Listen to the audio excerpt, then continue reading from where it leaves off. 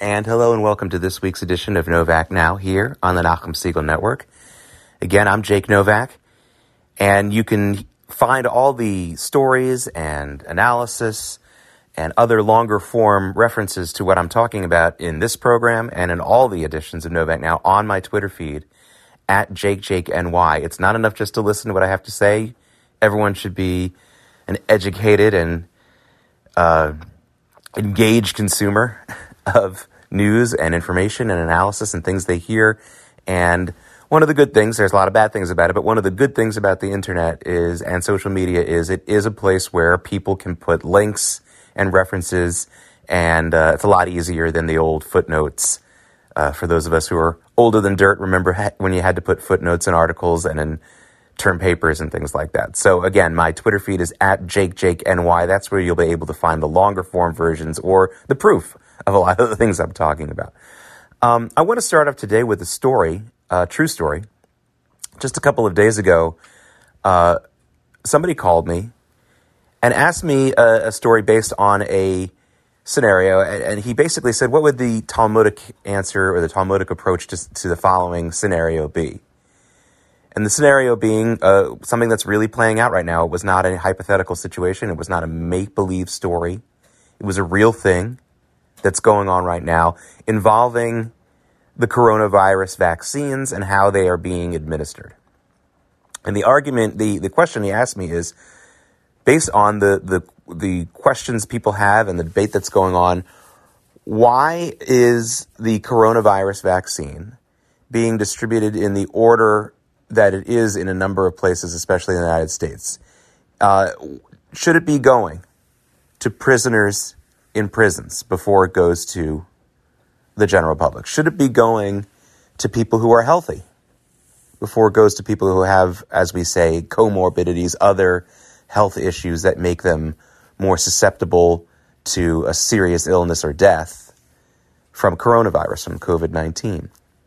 Should it always be, should political groups or groups defined by politicians, for example, quote-unquote minorities, should they get the COVID-19 vaccine first, based solely on their status as a minority, not on any health criteria, and so on and so on and so on. And of course, there are plenty of ethical, both from Jewish sources, from Jewish religious sources, from medical ethical sources. There are plenty of sources that can deal with this question from that premise.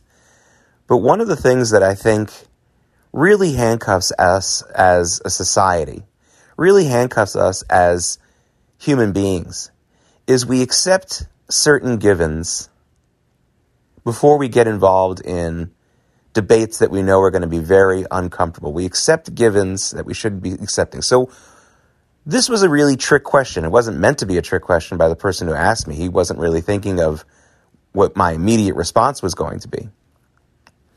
But it was a trick question because it was based on the wrong assumptions and based on putting our efforts, putting our energies, putting our brain power behind something that we shouldn't have been really be putting all of our efforts behind until we take care of a bigger priority.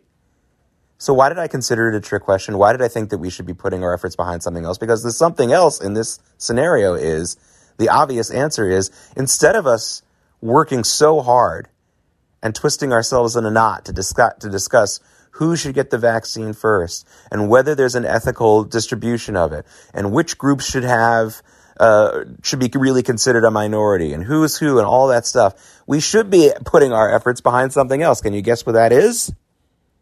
Well, of course, we should be putting all of our efforts behind making so much of a supply of the vaccine that the question is moot. And folks, that potential, that possibility is there. We are allowing our politicians, we are allowing the pundits on television, we are allowing so many people to discuss who gets the vaccine first. All of that energy, all of that brain power, all of that time should be spent on getting more of the supply of the vaccines, whether it's the ones that have been approved so far. Worldwide so far, you have here in the United States the Pfizer-BioNTech partnered vaccine. That's one. You've got the Moderna vaccine. That's two. So you got two approved here in the United States. There are two of those two are also approved in Great Britain and Europe, and also in Great Britain they have approved the AstraZeneca Oxford vaccine as well.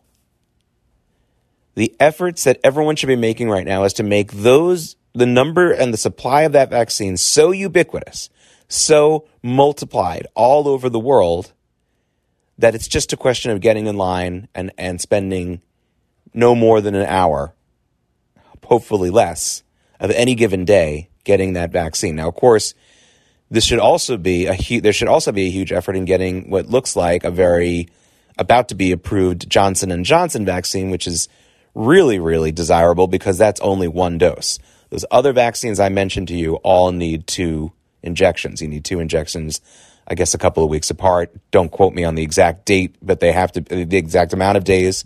But for both the Moderna and the COVID BioNTech vaccine, and I believe also the AstraZeneca Oxford vaccine, you have to wait a couple weeks or something like that, 10 days or something like that in between 2 shots, which of course makes the process take a little longer. The Johnson & Johnson vaccine, when approved, is only one shot, and that, of course, will, in essence, mathematically, should double the amount of people who can get it in a day and be fully vaccinated. Folks, this may sound like a silly way to approach this question of who gets the vaccine first and how should we line people up and all that kind of stuff. And I understand that those are still questions that have to be dealt with while we have either limited supplies of the vaccine or so many people who are waiting for it. I understand that. But with the exception of taking some of the easier answers, like let's do it the way Israel is doing, which is doing it in a very, very orderly fashion and a effective fashion, and I'll talk about that a little bit more in just a moment. But the fact that we just continue to decide we're going to talk about the most controversial, the most anger-producing, and in some ways the most counterproductive aspect of this whole thing, as opposed to really putting our efforts behind both, not only our physical efforts, obviously we want to get the factories going, get the funding, all of that, but also just our emotional efforts.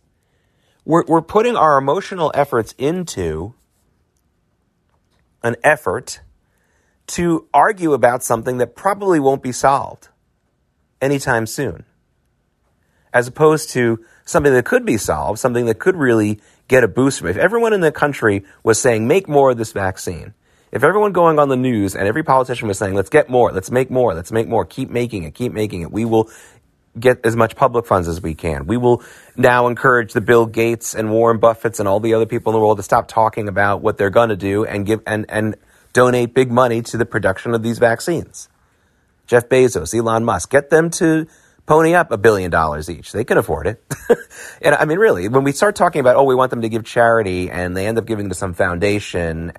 I mean, honestly, anyone who understands multi-billionaires throughout history understands the paradox that they all deal with, which is they can't physically give away all their money. There's not enough seconds in the day, even if they live to be 150, to give away all their money, believe it or not, other than just like a foundation. They can give it to a foundation and say, hey, I gave away all my money. But that doesn't mean it actually got into the hands of the poor or was actually spent on something, and we know it got to someone who needed it. This is one of these unique times in history, and the coronavirus and COVID-19 is no blessing. Don't get me wrong, but it is a very unique opportunity for the richest men and women in the world to do something that has an immediate impact and immediately, literally in this case, gets inside the bodies of the people who need it, whether they're poor, rich, doesn't matter, needy people. Anyone who needs the vaccine is, by definition, needy in that particular category of needing protection from this potentially deadly virus for a lot of people. And here's their opportunity. I've heard no one, and for those of you who have, feel free to put it on my Twitter feed and correct me that I'm wrong. But I've heard of no effort of anyone asking some of the biggest billionaires in the world, will you donate money to boost the production? Pfizer and BioNTech and all those places could go to, could make an announcement and say, this is how much money we need to get this much more vaccine produced every day. and then Johnson & Johnson. And yes, it would be giving money to a private company, but it could be made into a public effort. And that's where the funding is needed. I don't think it would, a lot of people say, well, only a government could afford this cost. That's not necessarily true. What would an extra $1 billion donated to, let's just say, Pfizer and BioNTech? What would an extra $1 billion given tomorrow to Pfizer and BioNTech do to the number of COVID-19 vaccines they can produce over the course of a month? Listen, maybe it would only make a small dent. I think it would make a big dent. Now multiply that by a donation that a Warren Buffett or a Bill Gates or an Elon Musk could give. This is what I'm talking about, folks. This is where we should be putting our efforts. I'm not talking about shaming these ultra-rich people into helping out. I don't think most of them would actually resist this effort. I'm not talking about shaming people and starting yet another divisive argument about this, the super rich and everybody else. I'm not talking about that. I'm talking about a unique opportunity where if it's just cash on the barrelhead that's needed to increase the number of vaccines, which is what we need in the world, before we start arguing about who gets it first and why and what political group has politicized this whole effort, which is what's going on with everything. Politics is getting injected into everything, no pun intended. Why can't we just put our efforts behind doing what's needed, asking what's needed, and seeing if we can solve that problem? And I think a lot of people are doing that. They're just not doing it on the news. That's just not what's getting onto social media. We want to have a fight. Now, this is a deliberate continuation of my discussion on the last edition of Novak Now, on the January 11th edition of Novak Now, which, by the way, every edition of Novak Now is available on the archives, the Nachum Segal Network archives. If you go to the Nachum Segal Network homepage and click on archives, you can find my show among all the other shows that have their archives there. Enjoy all of that stuff, by the way. It's not just my program. But on last week's edition, I talked a lot about really asking you. I tried to charge all of you who are listening, and I hope you tell your friends and family, that we need to model and we need to conduct ourselves with fierce optimism, especially on social media, but online in general, because the business models of social media, the business models of the newspapers, the business models of cable news, and the business models of news organizations from the beginning of time have really been based on negativity, fear, gloom, doom, sensationalism. And I think that whereas a lot of people, and maybe even people who are very, very well educated psychologically, they've got all the degrees, a lot of them would say, well, that's human nature. Humans are going to be much more attracted to the gloom and doom, the fear and the anger. And that's what's going to keep them buying newspapers in the old days and now clicking on links today. My argument is I'm not so sure that's what it is. I don't think it's necessarily the gloom and the doom and the anger. I think it may be the adrenaline and the excitement that come from those things. And if worded properly, and if couched properly, and if emphasized properly, we can get the same adrenaline rush. We can get the same excitement from things that are not about gloom and doom and destruction and all those things. For those of us who got an adrenaline rush about learning about, for example, times when Israel was threatened, its existence was threatened in the Yom Kippur War, in the days before the Six-Day War, things like that, all the wars and the terrorist attacks, can you get the same adrenaline rush when you hear about Israel administering the vaccine, the COVID-19, the coronavirus vaccine, better than any country in the world, and doing it in just this quick, orderly, impressive fashion? Well, maybe, maybe not, but I think it's worth a try. I get a rush out of it. I get an adrenaline rush about all these stories about Israel and other Arab countries making peace, making economic agreements, reopening ancient partnerships that were at least economically fruitful for both Jews and Muslims a long time ago. I guess not ancient isn't the right word when we're talking about the Muslims, but certainly centuries-old relationships that deteriorated over time, but have had their ups and downs, and this is a chance for a big ups, as some people might say. All those things produce an adrenaline rush for me. It produces an adrenaline rush for me, even if it's potentially connected in a tangential way to potential something that could be negative.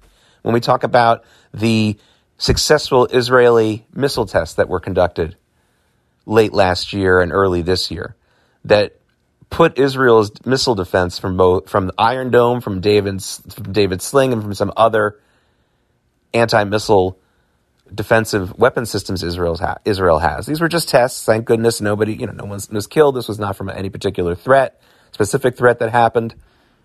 But that gives me an adrenaline rush. I don't know about you. I want to know about these things.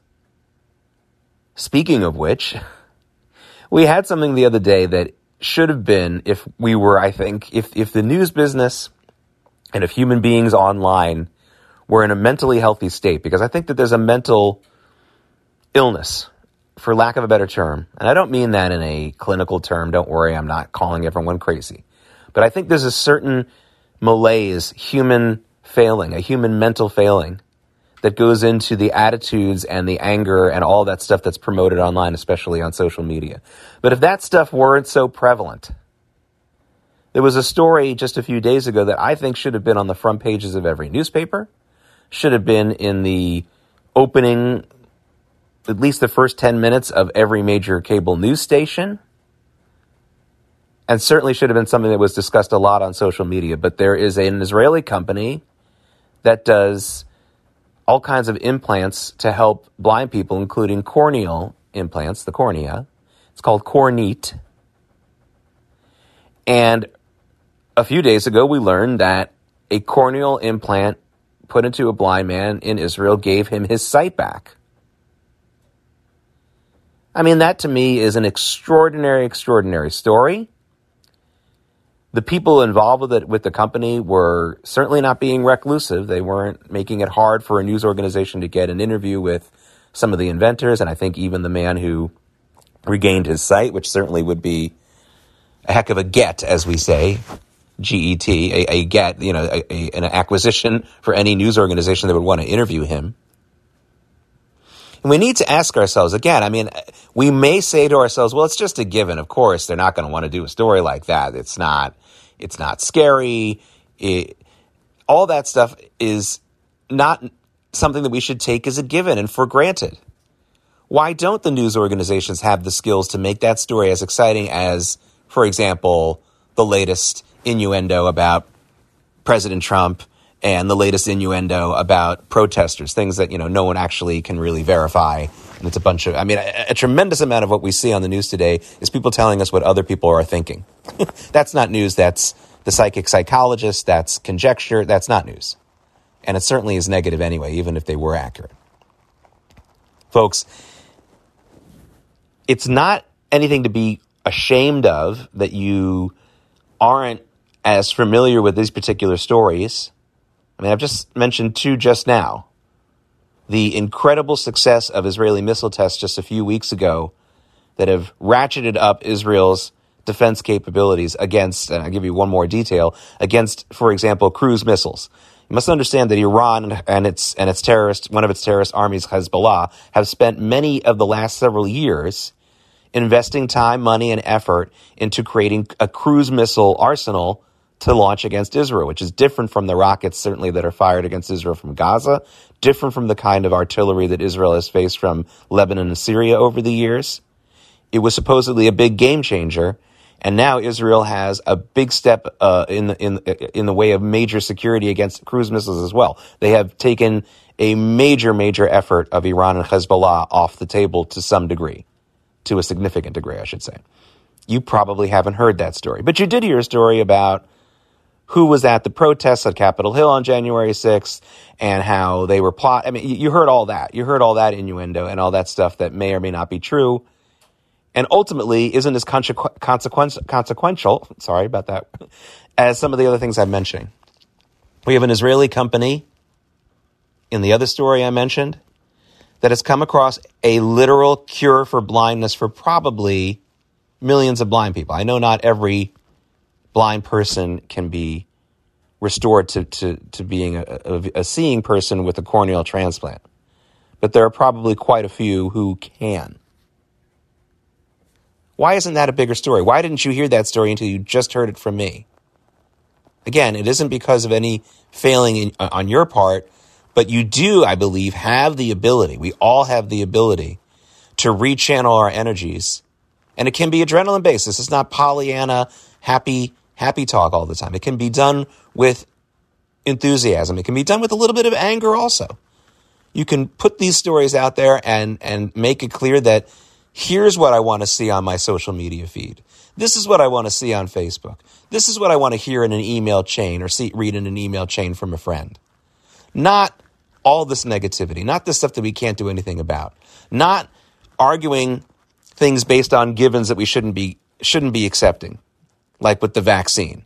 Should we really be arguing about who gets it first and all these kinds of things first when we're still waiting for more support and more money and more effort behind making more of the vaccine that would make those arguments moot in the first place? The answer is no. That's where we should be putting our efforts. Should we really be arguing about political divisions and who's terrible in government and who's arguing this, that, and the other thing when there are many, many people who could really, really benefit in a way that most of us can't even fathom from a technology like a corneal implant that just made a blind man able to see again? Is that really where we want to be putting our efforts? This is where we need to put our efforts. And for all the algorithms and business plans of the newspapers, the cable news networks, and especially the social media companies, to heck with them. To heck with them. We will use your platform for this fierce positivity, for this fierce, it's not even just positivity, it is priority. What is our priority? Is our priority to fight with one another? Is our priority to guess what someone else is thinking? Or should we be using all these technological tools to further what should be our day-to-day goals every day? The health and decent and goodness of our families, the improvement of lives for as many people as possible, the advancement of wealth for as many people as possible. That's, by the way, not anything to be ashamed of. The advancement until recently with COVID-19 and a few other things that have gotten in our way, the advancement of capitalist-like wealth around the world has been the biggest catalyst in reducing poverty in the shortest amount of time in human history. We want more of that and less of demonizing those who have succeeded and things like that. So it doesn't only have to be life-saving businesses that are and organizations and biotechs and things like that that are saving lives that we need to be fiercely promoting. But anyone who's making a product that people really need and want and enjoy, and thus putting people to work and making people wealthy and also making the customer happy, we should be promoting that as well. And a lot of us do. It's not like we don't talk about these things, but it is not the primary subject matter that we see, especially on social media, but also in the news. You turn on the news at any given time, and the negativity and the fear and the conjecture and things and the amount of time that's spent on things that either won't ever happen or never happened is astounding. And we have the opportunity. We have a tremendous opportunity to change that. There was another thing I want to talk about that I think is a little bit more detailed in all the things that I've talked about. It details the landscape that I've described, this negative landscape, this overall momentum that needs to be overcome in a new column, a new personal story in many ways by Alana Newhouse in Tablet Magazine. Again, you will find this on my Twitter feed. And the title of this piece, it's long, it's called Everything is Broken. It's long, but it's not tremendously long. And judging by the title, you can tell a lot of it is negative and sad. But where I give Alana Newhouse a tremendous amount of credit is on two things. First of all, a lot of the negative stuff she's describing is real. It's not conjecture. It's not, oh, here's what people are thinking. So that's the first thing.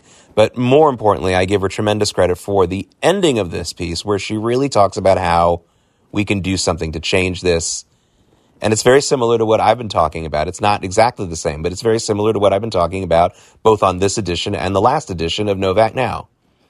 We have an opportunity. We have the tools to be more positive, to be more effective, to be more honest, to be more community building in the way that we conduct ourselves, especially when it comes to online, especially when it comes to stuff that we post.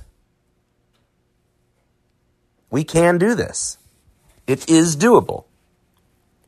But we have to give ourselves the tools and the confidence to ask ourselves a couple of questions. The tools are there. We can look for the things that make us excited, that people should know about, that really do impact people's lives for real in a more positive or at least hopeful way. And even if it's negative, we can talk about these things as long as they're real. I don't think we should be wasting our time with predictions and conjecture. But if there's something that is bad that's going on and we have a solution for it, I think then that's when it's okay to post the bad thing that's going on, say this is happening, and then we can talk about doing it better. Again, one example can be, again, talking about how Israel has been administering the coronavirus vaccine better than any country. They're doing it in a very orderly, major national effort way. So that can be discussed, that can be presented as we first tell people about the negative stuff that's going on in our country and so many other countries where not enough of the vaccine's getting out. Then we can pivot to the more positive aspect of all of that. That can be done. That can be done. But Alana Newhouse in her Everything is Broken piece talks about finding a way to be more positive. Let's create some new things. Now, she's a lot more down on using social media for all this kind of stuff than I am. I mean, she wants to go back to physical newspapers and things like that. And I think that would be a good step forward, too. But I don't think that these tools are going away. I'm a little bit worried about future censorship of them. And a lot of people have been censored already or knocked off these platforms. But as long as they're there, you're not going to get kicked off these platforms if you do the kinds of things that I'm talking about. If you fiercely promote real things that have happened that are really, really important and just continue to do that. That's for real. Now, I want to end this edition of Novak Now with a little bit of a warning. As I record this, as I broadcast this, we are just a couple of days away from the inauguration of President-elect Biden and the inauguration ceremonies in Washington. And there's a big fear from a lot of sources that there's going to be some violence there. They first erected 8-foot walls, 8-foot barriers around the Capitol. They have now been replaced by 12-foot barriers. Folks, if you are looking to go to this inauguration to protest it and you are not part of any kind of violent organization, I would really urge you not to go. I think that there's some very violent things that could be instigated even by people who support this new president. I just don't think this is the right place to go for safety's sake. And I think anyone who goes even with peaceful intent may be smeared and worse, may be injured. So folks, don't go. If you're thinking about it and you're not really sure, I would say don't go to this event. This is just the kind of advice that I like to give to people. Let's focus our energies on something more positive, the things I talked about in this edition and in the previous one. I'm Jake Novak. This has been Novak Now on the Nachum Segal Network. I hope to speak to you again next week.